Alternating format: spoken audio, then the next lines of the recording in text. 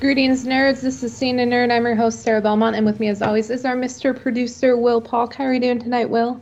Doing very well, Sarah. How you doing this evening? I'm doing fine. You know, we're having a heat wave right now. It's 40 above, and uh, it's fascinating. mm, mm. Yeah, here we have early spring, and so it's the pollen is in full effect, and every my allergies are like, and everyone's just like, oh gosh, I'm not ready for this. Yeah, yeah. But Yeah, we yeah, will be talking weather later tonight yeah, because yeah, of what happened on The Last of Us. But yeah. before that, were telling me that despite a very quiet week, at last minute, a few things were announced, or a few things dropped, a few tidbits that Will just likes to see me try to navigate around. Hmm. I don't know why. I feel like this is semi-torturous of him, but whatever. I mean, of course, he has to bring up what all of our listeners already know about. But The Flash has officially wrapped up filming the final season. Yep. And for the very last time, Grant Gustin hung up the cowl and sayonara, bitches. Yeah, that was truly like a last minute thing I added, like literally right before we started recording tonight, because I know a lot of our listeners still are big fans of the Flash, and I have been watching and been commenting quite a bit on my Twitter timeline as far as the final season, and you know, it I got into when I saw things were wrapping, definitely was gotten to a very sentimental mood for sure. Ended up actually been rewatching the first season because I needed to remember how great this show was when it first premiered 9 years ago. But yeah, so gotta recognize the end of an era. Yeah, I'm sorry. You just said 9 years ago it premiered, and I was just like, oh my God, I'm getting older. It happens, but It does they happen. Um, yeah, I mean, I'm curious because I know you've been doing the mini spoiler reviews about Picard and everything, and but what have you looked at your algorithm to see if you get more Flash interactions when you post stuff about that show or Picard? Uh, it's about. I mean, you know, the Picard's been really picking up because people have really enjoyed the season compared to the first two. Mhm. I'm noticing that more so this time around the first two seasons of that show. Right. Uh, yeah. I did without having to be asked to watch it, I did watch the third episode all on Mhm. my own because I didn't. Hey, people, the Glory Part 2 is coming out this weekend. I am so excited, but that's going to be a binge and Yeah. then probably a re-binge. So I don't know, but I did watch it. Now, all I really remember is like a few faint details about it, but I did watch it. I did observe it. Mhm. It's doing fine. It's just it's trickling away, but yeah, I know I'm definitely in the minority about this season of Picard so far. But yeah, I do appreciate everyone giving Will love for his Picard reviews, and he's our Trek expert, so that all is right in the world. Yep. Yeah. Okay.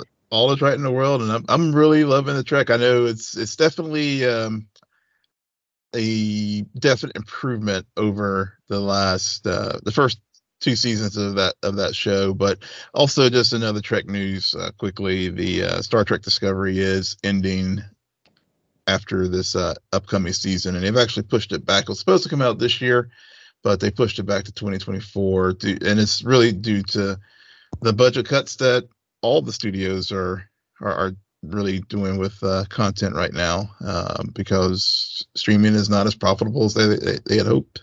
Yeah, yeah. So all of us lazy viewers who are Well, reluctant lazy to go to the subscribers. cinemas, Yep. reluctant to buy things. Yeah. We'll just wait for it to drop on streaming. Yeah, we're all to blame here. Yeah, you subscribe, and then as soon as the season's over, you just Yep. unsubscribe. So Yep, I've done that. Man. But lately my subscriptions have been keeping on because when one show wraps, another begins, and that's the way you got to plot them. Yep. But why you should have stopped me when I was saying all is right in the world, because all is not right in the world, because just when we get some good news about the Born Again series, it's taken away from me once again. And you know what I'm talking about, because it was announced that Jon Bernthal will return to play the Punisher in the Born Again series. Great, fantastic. Him and Charlie Cox, great chemistry. You know who he has better chemistry with? Okay? Deborah Ann Woll. Okay? Eldon Hansen, love him, whatever. Don't care about Foggy right now, okay? What the fuck? As soon as I saw that today, I was just I immediately thought of you, and also our friend Carrie as well, because I know you guys love you some Karen Page. No, it's not even Karen, because honestly I hated her in first season. It's when Karen is with Frank, okay? There is something very magical, and I am not necessarily a completionist, okay? I think we've had this talk before. I still have yet to watch the last episode of Mr. Robot. But when it comes to my love triangles, my love ships, you better give me some sort of ending. Right now, that ship, it's inconclusive, and I don't like it. I don't like living in this world with inclusive. If she's going to be with Matt, let her be with Matt. But if you keep dangling this carrot, I did watch Punisher season 2. It was not as good as Punisher season 1, but I did watch it. Mm-hmm. And I did watch Daredevil season 3. All the signs were there, people. Yeah. So I'm just, I feel like this is a ploy, because in some way I'm like, there's still hope. That's why, yeah. As of now, I mean, anything can happen, right? Because a while ago I thought they were saying, "Oh no, Jon Bernthal isn't coming back as Punisher," right. And I was like, "Oh, whatever, it's okay. We got She-Devil, happening somewhere in some Wattpad or Wattpad. I forget what it's called. Yeah. You guys know. You guys know what I'm talking about. Now let me ask you this. Because at least in the Hollywood Reporter article that reported this news today, it was open-ended right now whether they are writing these characters out altogether or possibly have a recast. If they were to recast, nope. Okay. Nope. Here's why a recast in this instance would not work. Okay. Why not recast Daredevil? If you're not going to bring, you've already established the characters in this world, you're bringing the main character along, and then Punisher along, yet the supporting cast, they all get recast. I understand supporting cast isn't as important as the main characters, but still, that seems very odd to me. Mm-hmm. And all a viewer who watched the original shows would be comparing the chemistry. Yeah. And when I say the chemistry between Jon Bernthal and Deborah Ann Woll is hot, it's pretty freaking hot. Yeah. And it's very interesting, the other thing too with this bringing Punisher in and not bringing in, two classic characters with the Daredevil Born Again story. And I know they're adapting it for the Disney Plus, but at least in the comic book run, I believe Frank Miller wrote it. Punisher wasn't a part of that storyline. So right. Yeah, so but that's nothing new for the MCU. Yeah, exactly. They take these ideas and don't paint by number them into the shows or into the movies. They play with the with the things in their universe. Something that I do think could happen, and why maybe we won't get Karen, and why they would need to bring in the Punisher, is if the whole thing is about how Karen is killed. Mm. And then it's about revenge, and you have these two characters with very different ideologies about justice, but both want revenge for her. And so that would be interesting, and that would be kind of a little bit similar to the way they introduced the Punisher in season 2 of Daredevil, which, I mean, there better be a way to watch season 2 of Daredevil before this show comes out, because that's arguably the best season of the show. And those first 4 episodes with Frank Castle, my God, it's just great, great television. So, but yeah, I can see them doing that, and I would be fine with that. But I don't want to recast. If you're not going to have her, okay. And also, don't kill her off screen. Better not do any bullshit like that. No, we need to, like, if that's going to be the motivating factor for not 1 but 2 characters, then yeah, we have to remember what their relationships were, and then have it taken away from us. You know, Last of Us style. Yeah. Oh man, but yeah, so we'll see. You know, because by the point this series drops, Will, you might be burnt out again on the MCU. Yeah, it might. Yeah, well, it's coming in 2024, I believe. So no, yeah, it's right around the corner. It's right around the corner. But yeah, but it's going to be a massive. I mean, it's like traditional episode count. I mean, it's like 18 episodes, so it's going to be a pretty epic thing for fans who've been wishing for Charlie Cox to return as Daredevil. Yeah, and now Jon Bernthal to return as Punisher. So yeah. You know, I was thinking over the weekend. I was thinking about you and your love-hate relationship with MCU, and I have come to the conclusion that I have yet to be burnt out by the MCU. But I am so burnt out by Star Wars. I don't know what it is. I understand Andor dropped like 4 months ago, 3 months ago. It's been a bit, but now that we're right back into Mandalorian, I'm just like, oh my God, I need a break from being in the space. Maybe it's because we're watching Picard right now at the same time. It's a lot of space thing happening. But yeah, and so to end the news segment, before we get into Mandalorian discussion, if you haven't already guessed what my opinions are, Will does want to always bring up a director who I love to bash for some weird reason. But the on again, off again Star Wars Rogue Squadron movie from Patty Jenkins is no longer in development, as well as the Kevin Feige Star Wars project. And maybe Will, it's also has something to do with like their project announcements and developments and directors and all of that. Very similar to the hate relationship I have with the DCEU. and a lot of the decisions Warner Brother makes.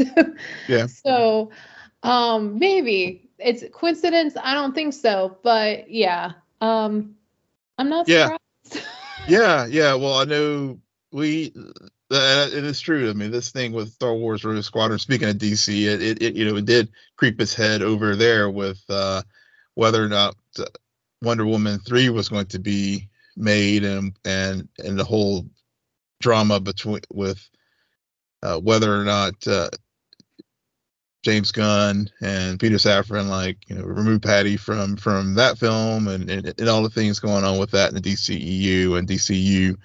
But yeah, this is one of those things where that this had a grand announcement at one of the D23 expos. I guess during the pandemic right before the pandemic, where we got this announcement, and then and it just sort of languished for a while. Like, really, I guess It was during one of like the Star Wars days. I just remember her pulling a Top Gun move. Yeah. Yeah, I totally, and it was all video captured. So it was like one of the Comic-Con Star Wars Day of things, or whatever you want to call it.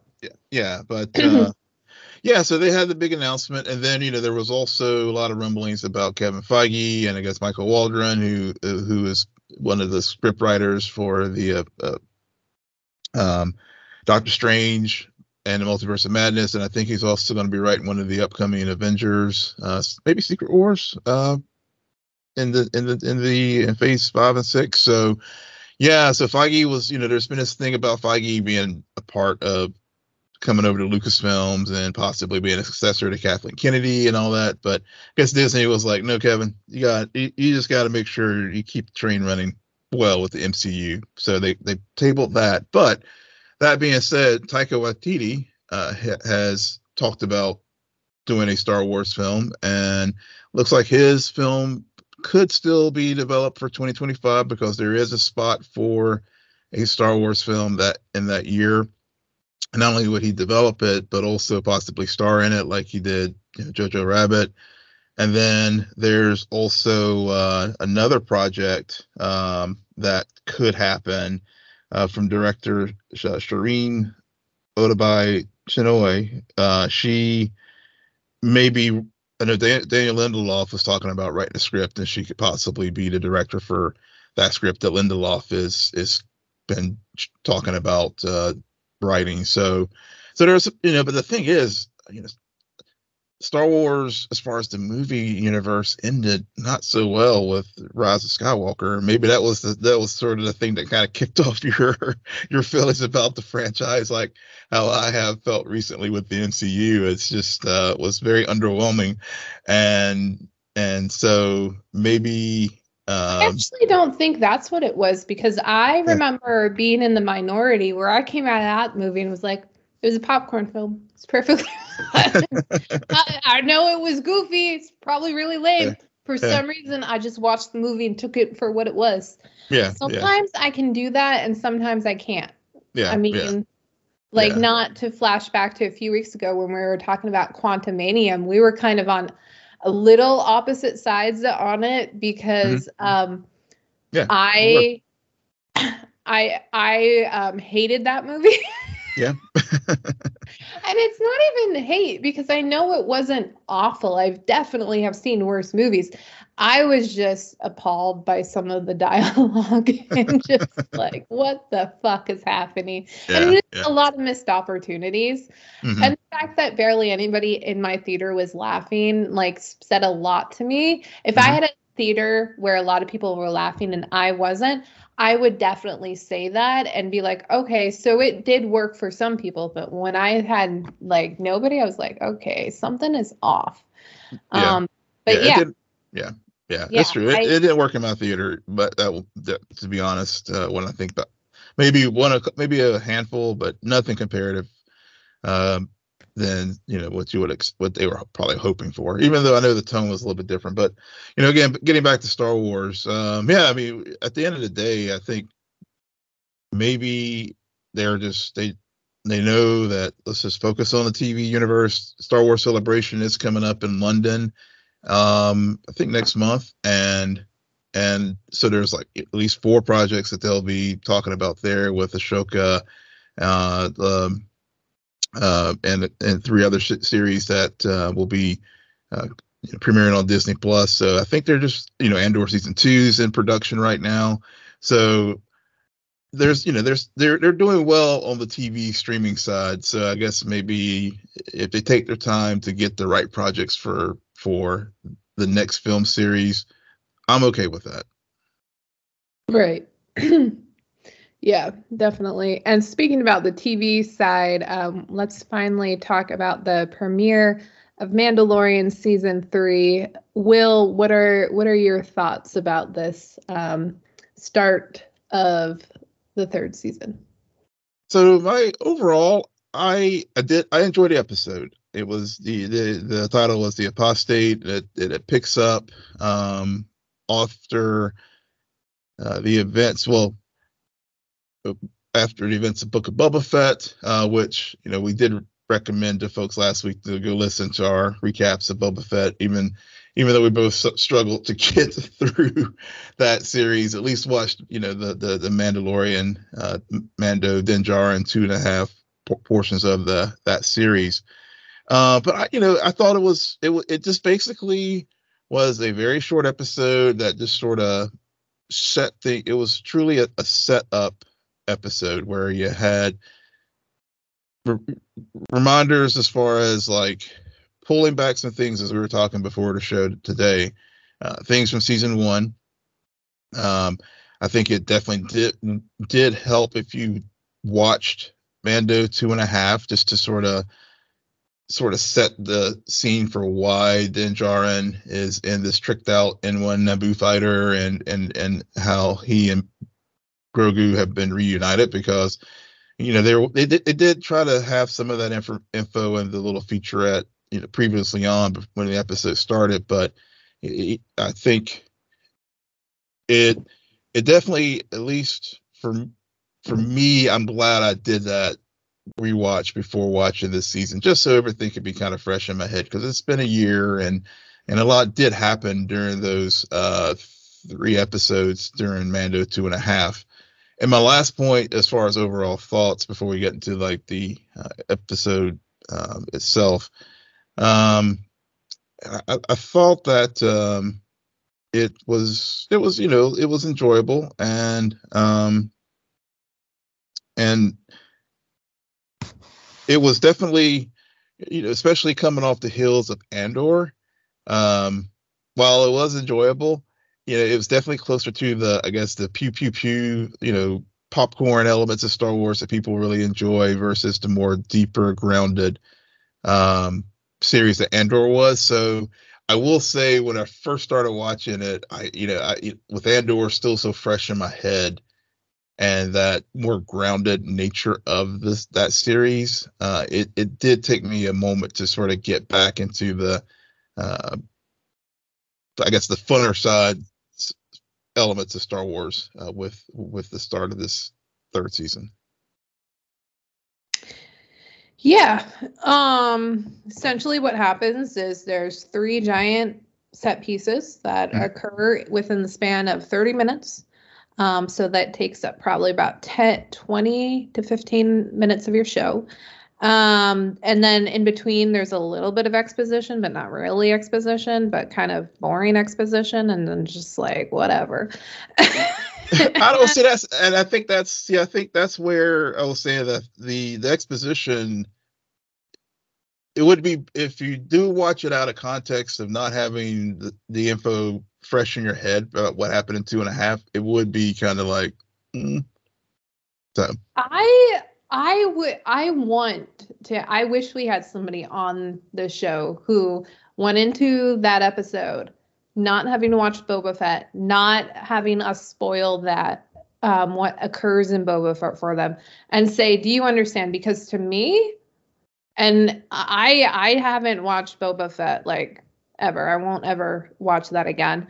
I haven't rewatched any of the season Mandalorian, and I feel like it was beaten over the head. We get it. He took off his mask. Clearly Grogu is back. Like, clearly, like, it just felt like it was mentioned a lot. Yeah, but mentioning something versus like experiencing something, or it's kind of like you had to be there. I completely agree that it's two different things, and that you should have to experience it. I'm not trying to defend the writers for making the decision of having them a very good season 2 finale get undermined by a show that isn't even under the same banner as The Mandalorian, and have that weaved into its show, because honestly, that show needed life support. So it's just like, I'm not trying to defend. I'm just saying, I think that viewers, I don't think viewers would have as hard of a time as you would think figuring out what happened. They might then be like, okay, well, clearly I missed something, so maybe I will go back and rewatch this or watch this for the first time. If I felt like I needed, or I would just cheat and look it up on YouTube, just figure out what to see it. But yeah, I think you raised a good point though towards the end about how this show, before Andor, it had a lot more grounded elements. But this to come off of Andor and to start it with this first episode being so short, very directed towards kids, in my opinion. It had puppets, guys. There were a lot of puppets that I forgot about and I was reminded about when I was listening to people talk about the show. And there was puppets and there was it was a lot of action. And I'm sorry, we're in the season of Pedro Pascal. And I see Pedro Pascal on screen every week now, right at the moment, like just slaying it with the dialogue, slaying it with the human emotion. And then you put him in a mask and it kind of makes me mad. Like, take off your helmet again, sir, because I want to see you break down again. But see, that's just it. For me, having with the juxtaposition of Mando and Din Djarin and Joel, it actually heightens my appreciation for him and the work that he does with his voice and his body movements as Din Djarin with his head covered. It actually the scenes with Din and Grogu actually resonated more with me now, because he already has, he's cornered the market on the protector dad actor, but whether it's in a mask or whether he is roughing it out as Joel, that performance, that his acting really just shines even through. I mean, it did before, and that's why that's clearly why this show has like resonated with folks, The Mandalorian, that is, for the last 2.5 seasons, because of just his sheer mannerisms and his sheer just personality and everything, even coming through that mask. And I get your point about the facial acting, because every week it's like a masterclass in face acting on The Last of Us. Right. But yeah. Well, my point about the mask aside, like at the end of the day, I just don't think he's given the dialogue. Oh yeah. That like it's night and day, and maybe that's what irritates me, is that I felt like. And I don't know how many times I have to repeat this. I don't rewatch these shows, and I come in very like, Will told me maybe 2 things at one point. I don't rewatch the trailers, and yet everyone. We even saw Bo-Katan this episode, and at first I was like, okay, let me remember. Okay, that's it. She wanted the Darksaber. He took it. He ended up getting it. She can't have it. So it seemed like everything made sense of where people were. Yeah. And I don't know. I just felt very much like I need a second episode, because this feels very unfulfilled. Yeah. Like it doesn't feel like the start. It feels like a half start. Yeah. And it's not, I'm not saying that I want it to be longer, because if this is all they want to do for that first episode, then I'm like, okay, make it as short as you want.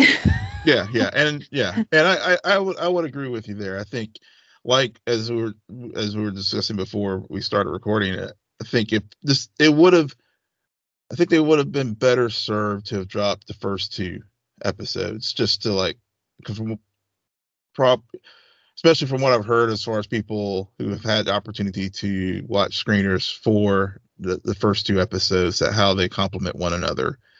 And so it probably would have, just seeing the beats that they had here, because when the episode first starts, I mean, I did like the way the episode started, because I fell for the head fake. I will freely admit it. I really thought that we had a flashback going on there where they were showing how Finn did take the creed and all that, and I thought that was, that was one of the things why I enjoyed this episode, because even though it ended up being just some random kid, probably Paz Vizsla, who was one of the Mandalorian that was at the ceremony, it really set the tone as far as like sort of the whole issues that were brought up again in this episode, as far as the the creed and everything about his sect of the Mandalore.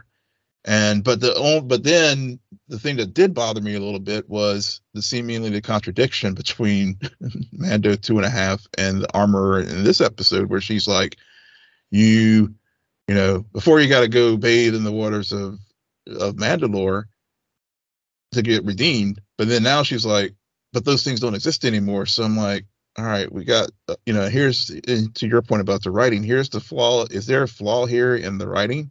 Because you just said one thing in one series and now you're contradicting it in the next. So those are the kind of things where I'm kind of like, but and I'm sure they'll resolve all those issues, because then he further, he shows that someone had gone to Mandalore and, found a piece of it, that it is able to go on there. It seemed like she wanted him to go. Yeah.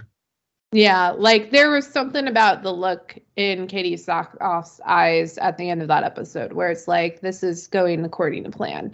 Like it's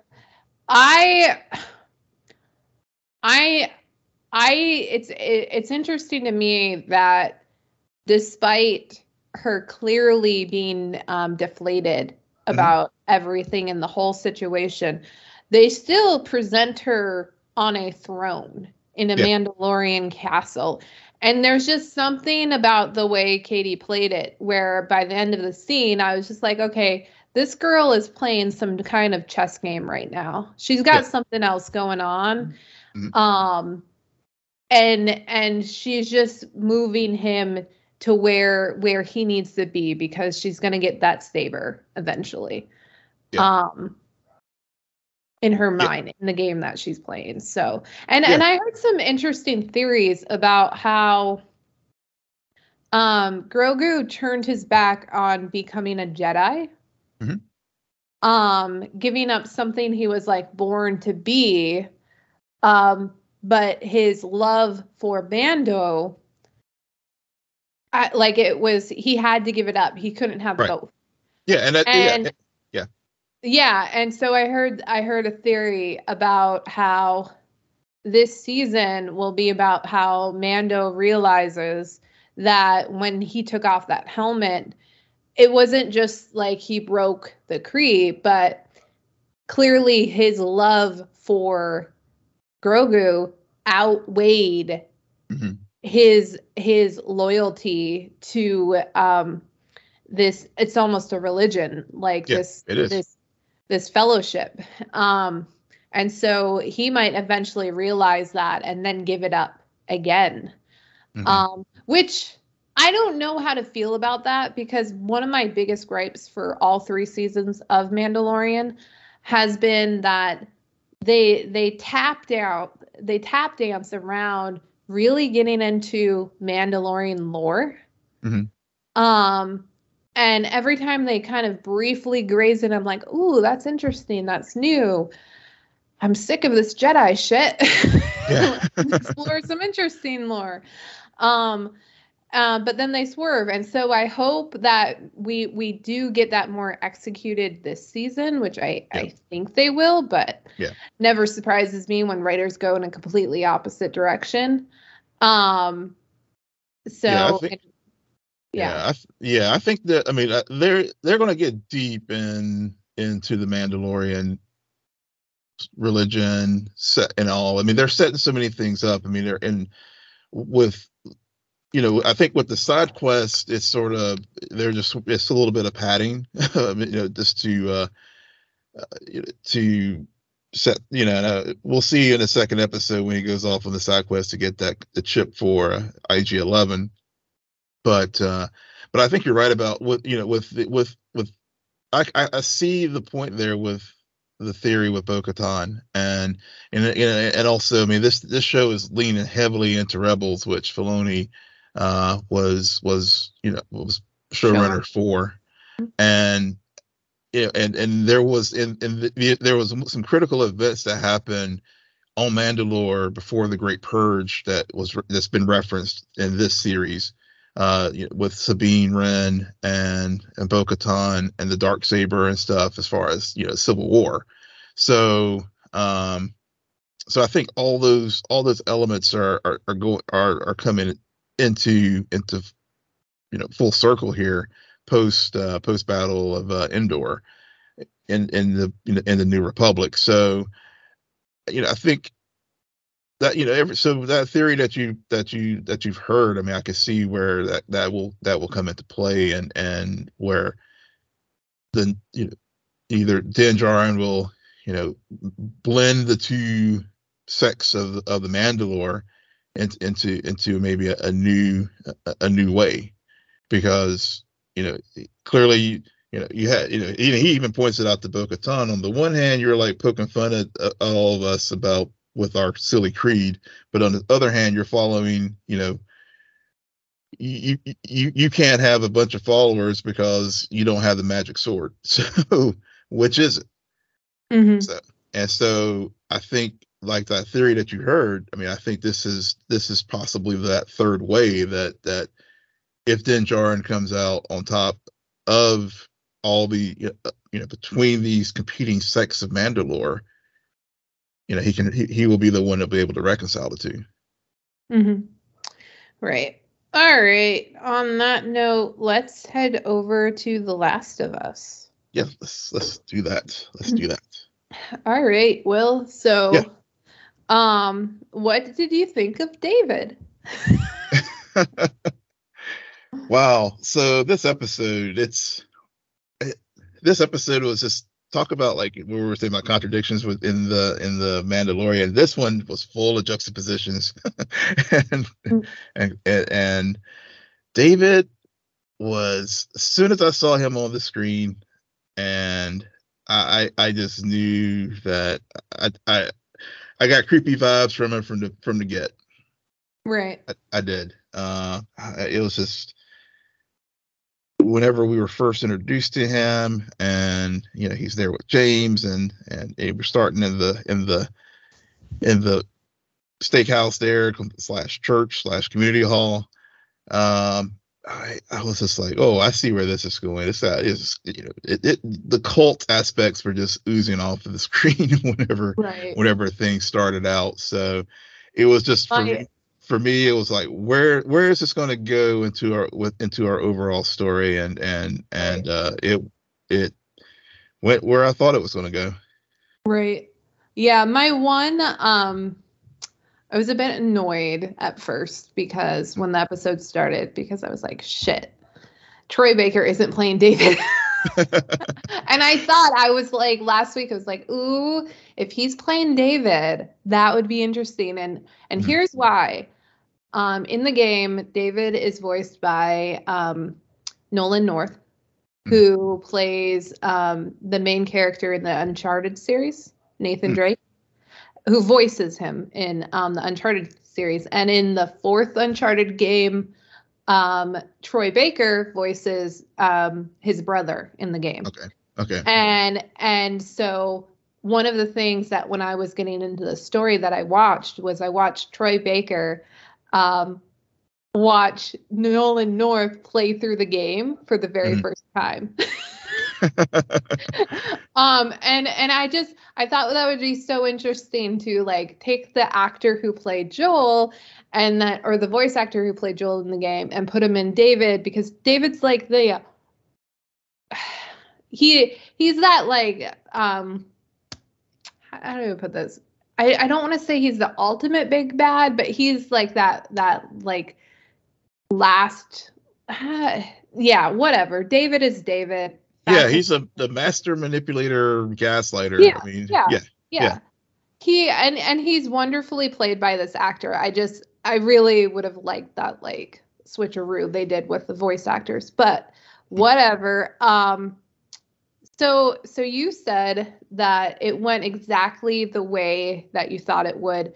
My question then is, at what point did you realize they were eating other people? Now that, so I didn't, the cannibalism aspect, that one, I guess it was real time when I watched episode twice. The first time I didn't pick up on it until probably close to the time that Joel found the bodies hanging in the shed. Oh, really? Well, let's see. No. Let's see. Ellie saw the ear in the cage. That's when I realized that was going on. But wow. Yeah. But I'm surprised because so what did you think then about that moment when they bring the meat in to the kitchen and the cook asks, well, what is it? And then it's venison. But they hadn't brought the deer back. Yeah, I see. I was under the impression that they had brought the deer back. Okay. Yeah, because they did it was clearly at night, and I think this is fascinating just because you watched the episode exactly the way the writers wanted to. So like you not picking up on the cues is a great thing. And I only knew about it because I know the story. Right. And so it was very much, I was like, oh my God, I was thinking to myself, are they telegraphing it? Are they? But no, they did a very good job, which is great because for me, even though I knew it, I did think that overall the episode was done very well because it was probably arguably one of the, if not one of the best episodes that is paced. Because you really do feel like something's wrong, but you can't put your finger on it. Yep. And at the same time, the clock is ticking with Joel. They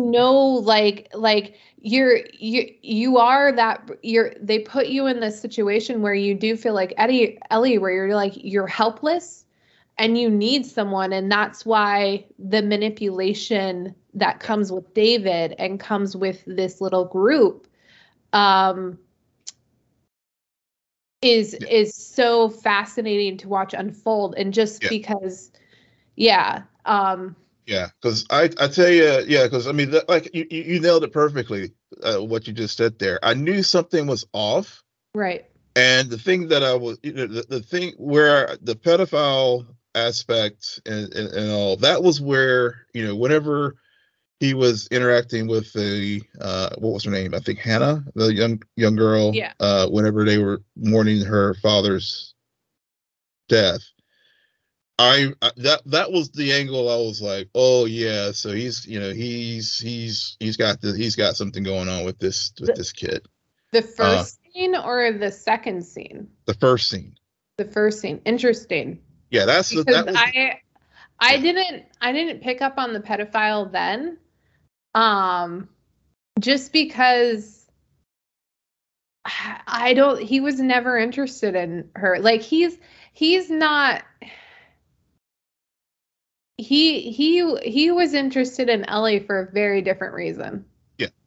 Ellie could have, in my opinion, Ellie could have been of age. He still would have been attracted to her. Yes, he would have. Yeah. It was her personality, because he basically, I mean, it was this, again, he's the master manipulator. He's the alpha. He has all these sheep around, and he could just prey on them. I mean, that's how James, Troy Baker's character, just like when they had the whole conversation out there at the beginning about I sense faith, I sense doubt and in your faith. And even though James is like, on the one hand, he's like, I know this guy's like fucked up and he's weird and stuff, but but he's such a but just like any abuser or gaslighter, they know what buttons to push and to keep you under their control. Right. I actually Kind of Funny had Troy Baker on this week, and he talked. Will, you're still not allowed to listen to it because they do give away season 2 spoilers. Yeah, I don't listen to them because of that. So, but he talked about how with his approach to that character is that he was trying at all odds to maintain as much of a moral upper hand because he knew what was going on. But he wanted to maintain the moral upper hand, and that's why he didn't right away shoot Ellie. Because when he was going to, like, at first he sees her as the enemy, but then right when he has his opportunity, he realizes this is a little kid. Yeah. And if he does that, then he's just as bad as David. Yeah, and I think he alludes to that too in the official companion piece. On that they have as well. As far as speaking of Troy Baker's character, especially on the second rewatch, whenever they are having the big feast and they are whenever that the look on now going in whenever he does that look away during the big while everybody else and the sounds of that scene especially like hits even harder when you realize like they're eating people. That's why I was like, are they telegraphing this? No. So that's the step. No, I know because the way they have structured the episode, with the literal cold open, right? And how brutal that condition is, and then and I was saying before how this is like an episode of juxtapositions because 2 episodes prior you have Jackson, which is like a pretty functioning society. Whereas you have this resort town that, when they came upon it probably in the spring, it was like, this is beautiful. But then they weren't prepared for this winter. And then how the whole conversation with the food and the rashes and everything else. So it hits, it hits harder for me on a second watch, even though, when you hear it, what it actually is. And Troy Baker did a great job there as James playing that like and then that pause was just like everything. Right. That 2 things on what you just said. Troy Baker said to Kind of Funny that scene was actually cut down and it went on longer, and but they were worried about it being too clear that like he clearly doesn't want to eat that because he knows what it is. So they had to cut out some other things that they did, and I'm like now thinking to myself, I want to see the director's cut because I want to understand more, because there were some interesting choices Troy Baker and another actor did in that moment. And to go back to your point about the cold, it took me pretty much all episode to realize, like, well, not to realize, how should I start this? So for those who haven't played the game, and don't know much about it other than what we've seen so far, which is pretty much the gist of it, the weather actually plays a very important role in terms of setting, because if I recall correctly, a lot of the chapters, a few chapters begin with like summer, fall, winter, spring, like to move you through this journey that we're on. And this episode, more so than any of the others, you really feel that, but you really see it both visually and you feel it on purpose. And I think to myself, coming from someone who's 9+ months of the year surrounded by cold, snow. So I understand it and it doesn't scare me, but it's often it can be 20 below, but the sun is out clear skies, and you're just looking outside your window like, oh my God, I can go outside. No, you can't. It's 20 below. Like it's there is something very, when it's a clear sky day in the winter, that is very misleading. And you want to trust it. You want to be like, oh, we'll be perfectly fine, but you can't. And I think that's why, in terms of setting, like it really elevated this episode. And it's not because it wasn't winter in the game as well. Like, I'm not saying that at all. It really was. This arguably is, from what I remember, like beat for beat what happened in the game. Like, and the choices they made of stuff to cut out is because they are telling the format difference. Yeah. And I love that. And I think that I think in the hands of other showrunners, or of people who are just wanting to capitalize on a game's success rather than its story, would have made different choices. And the wrong choices. Yeah, completely agree. Right. Because there are a handful of like big gameplay moments that occurred throughout these 9 episodes in the game, but they're not in the show, because you take those out and you replace them with character moments. You replace them with expanding upon these characters who you know are going to die. You're just going to deal with for 1 episode, but still to really to understand Joel and Ellie, you need these characters. Like, that's the other thing that I keep loving about this show, is that everyone they encounter is fascinating on their own, but why I don't fall asleep while they're talking, or I don't care about their scenes, is because I know that they are shining a light on a characteristic of Ellie, on a characteristic of Joel, or on a characteristic of their relationship that is important in terms of the overall story. Yeah. Yep. Yeah. I can't add anything more to that. I mean, that's an excellent summation of all the people they've encountered in their travels. Right. Because, I mean, with David, yeah, it's really easy to go heavy-handed with the pedophile stuff, but it wasn't until she's trapped in the cage, and then you start to like, oh shit. Yeah. Okay. He's proposing to her. She's 14, and then so like, yes, Ellie saved herself, but David got himself killed because of his own ego, because of him like, oh, we're burning down, I'm just going to try to have sex with you right here. Yeah.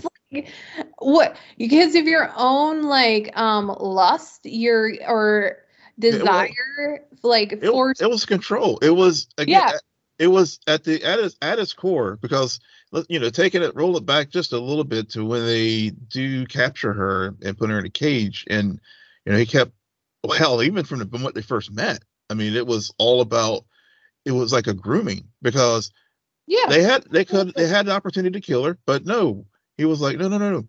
You know, like you said, I mean, whatever the motivation was at that point, mainly because he was attracted to her, not because, and whether she's 14 or of age, it was her first force of personality. So he was like, let's get them to penicillin. Yeah. And he's like, I'm not talking in code. He really meant it, because it was that bringing her in and bringing in that trust. And Ellie, you know, and especially, it was such, you know, Ellie's, for all her issue, you know, all the things, naive in some ways, but she's also street smart in other ways. But she was getting lured. She got, lack of a better term, seduced into trusting this man in some regard.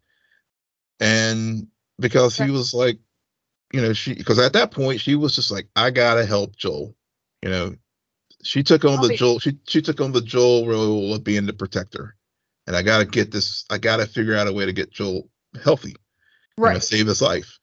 Right. So yeah, so and as the episode progresses, until they're in the cage, she's in the cage, and then he keeps asking her name and stuff, and then he just continued to gaslight until that, and he thought he finally succeeded until she the Ellie smarts or whatever kicks in and she breaks his finger. And I love that moment where she's like, oh my God, we go back, I want to break your fucking finger. So that's when it when she saw the ear and everything else, she got snapped back into reality and realized oh, fight or flight, I got to get out of this situation. She was trying to get out from the moment she woke up in that thing. Yeah.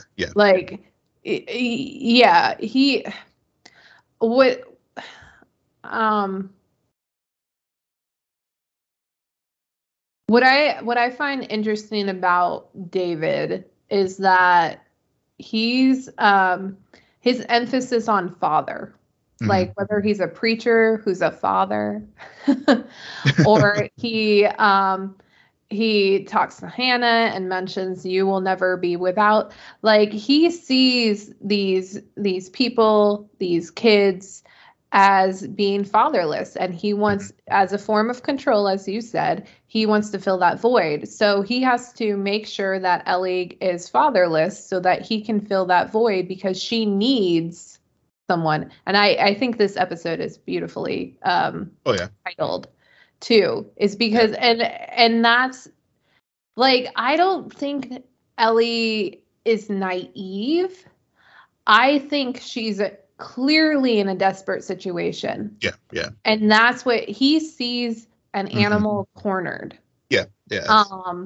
Which is another word that is tossed around a lot, and then also visually thrown. It's just, there is so much in this episode that whether it be the dialogue or just how they shot the things, that I just think it's perfect. It's this weird, lovely mix of horror and suspense, and also just desperation and survival at its core. I mean, we got a full Ellie going Carrie moment.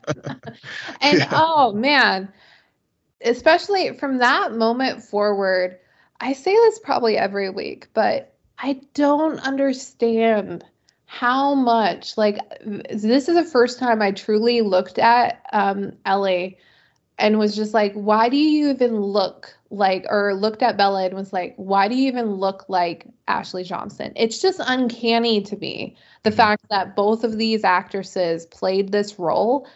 And yet I'm just like, I don't know which one's better. It's the same. It's just Ellie. And not to say that it's not similar to Joel. It's just different. There's still something about it where I'm like, no, this is still Pedro Pascal's version of Joel. And then there's a version from the game. I don't know why, or I haven't figured out how to articulate why that is, but there's just something uncanny about Bella being able to not have seen. And they brought this up during the after show podcast too, about especially the scene you were talking about before. I'm the girl who bit your fucking finger off or broke your finger. Both of the actors had never watched the game and were reading the script and like, okay, what's going on here? What's happening? And then they had to have it broken down for them. And yet I remember that scene from the game and I'm like, oh my God. It's I saw I watched the cut scene from that, and it really is. But I think it gets to the writing. And what we were talking about earlier this episode, like with Star Wars and Mandalorian and Andor, it's the writing and trust of the performer. I think, whether it was Ashley Johnson in the game or Bella Ramsey here in the show. But also, I think as a viewer, and especially with the writing, it's an honesty where they aren't like that. The scene where he tries to rape Ellie, Mm-hmm. It's a very difficult scene to watch. Mm-hmm. But I never felt like it was like exploitive. No, no. And it goes to how it was written, how it was shot. It was, it just like, and then her reaction to it. And it also wasn't gore for gore's sake. Like, right. they didn't show what his face looked at like Nope. afterwards. Nope. There was a lot of, we're not doing this. We're doing this because it's obviously Joel or David is finally getting what he wanted. And yes, like they're going to burn alive, but he's at least has her, Mm-hmm. or has taken her and taken like something so important, her womanhood, and raped her and broken her, which is exactly what he wanted to do. And then he let that get in the way of his own sense of self, sense Mm-hmm. of survival. And she took advantage, and that's what I was trying to get at before, is like she took advantage of that, and the writers wrote it that way because it's like, well, yes, Ellie's going to kill him, but David has to get in his own way first. Yeah. Like his lust has to cloud what's really going on, and then she can take advantage of that moment and exploit that and defeat him.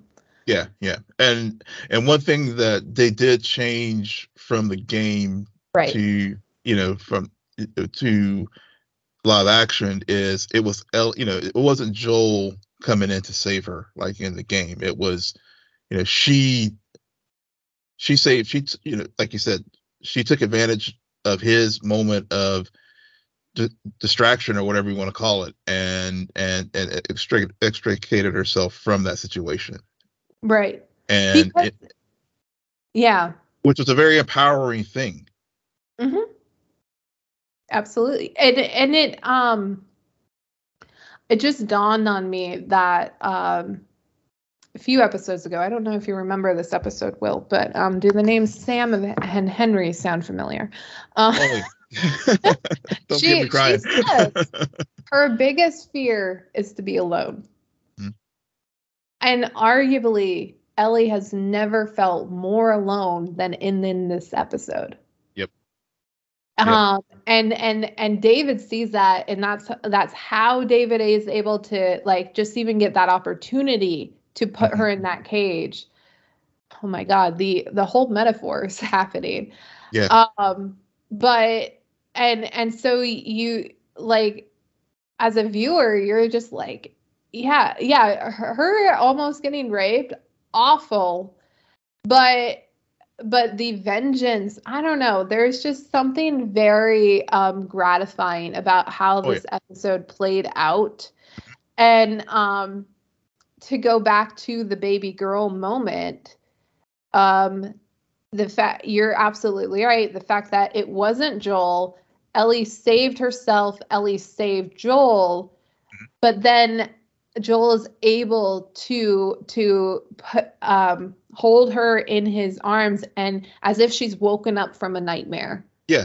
Been like, you're all right. I am here. We are together. Mm-hmm. We are leaving this town. Like, it's over. It's done. Yeah. And just says, baby girl, it's okay. Like, yeah. And like, that was and the true father is there. Like, yeah. Mm-hmm. Yeah, totally. Yeah, that was just a beautiful moment for, one, he pulls her back because she was, because when he, it's good that she didn't still have that machete, that cleaver in her hands when he first comes up on her, because she is still like, it's like full on survival. It's like, what, yeah, I got to get out of this.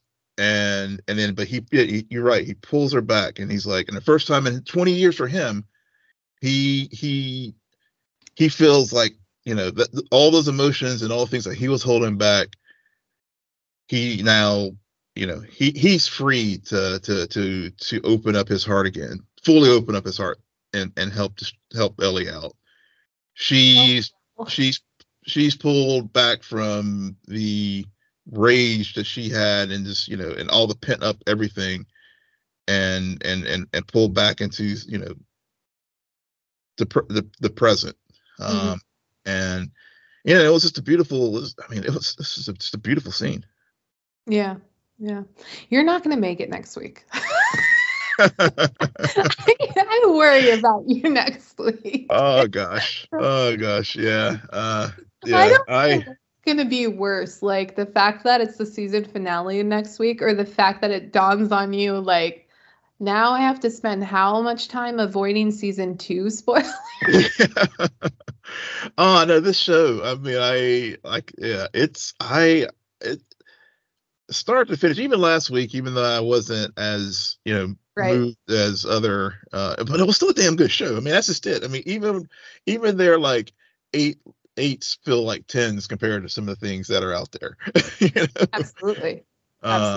Yeah. So yeah, but this episode has so many things. Even like thinking about David and his whole, the whole thing. Like one of the things you had in the notes, like speaking of Joel, we hadn't really talked about him much at all as far as his survival challenge that he was going through there back in the neighborhood, and the he only had one shot really to survive himself whenever the party was looking for him, and how all that all played out,